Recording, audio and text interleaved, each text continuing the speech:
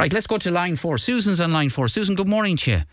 Good morning, Niall. How thanks are you doing? I'm good, and thanks for you for joining us this morning. You were in Mullaghmore in recent days, I think, Susan. Was it recently? I was in Mullaghmore on Sunday. Went down for a walk on the beach there. It's lovely, absolutely gorgeous spot. Yeah, it is a gorgeous spot. However, you came across, I don't know if it's a problem, but maybe it was a problem for you. So tell us what you were a bit surprised about in Mullaghmore.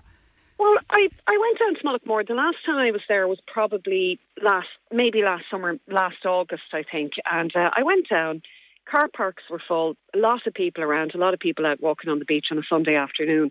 And the place was completely closed down. Everywhere in Mullaghmore was closed down. The hotels were closed. Cafes, everything was closed. And I was just surprised because we had driven for about an hour and 45 minutes. And, you know, when you're on the road and you're having coffees and you want to nip to the loo when you get to a town, or maybe even just grab a cup of coffee, but there wasn't anywhere open. There's no grocery store. There's nothing. And you were surprised at that, mid-February? I didn't. Yeah.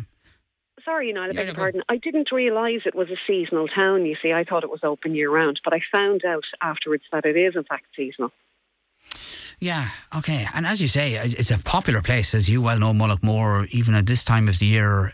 So you would, well, I suppose the case could be made for restaurants and hotels to be open. The business maybe is there, at least partially. Yeah, I managed to go into a hotel. One of the doors of one of the hotels was open ajar and there were lights on inside. So I went in. We walked into the reception area and a woman came out of the kitchen and she didn't speak English. She got somebody, and I don't know if it was the hotel owner or somebody who worked there, but she said, "Oh no, we're not open." She said, "We do have some people from Ukraine staying with us at the moment, but we're closed to the public until after St. Patrick's Day," she said, and then we open again. And she allowed us to use the loos there, so we were very grateful for that. But I was thinking to myself, even one of those mobile coffee vans would actually do great business there on a Sunday. Yeah, absolutely. Okay. So is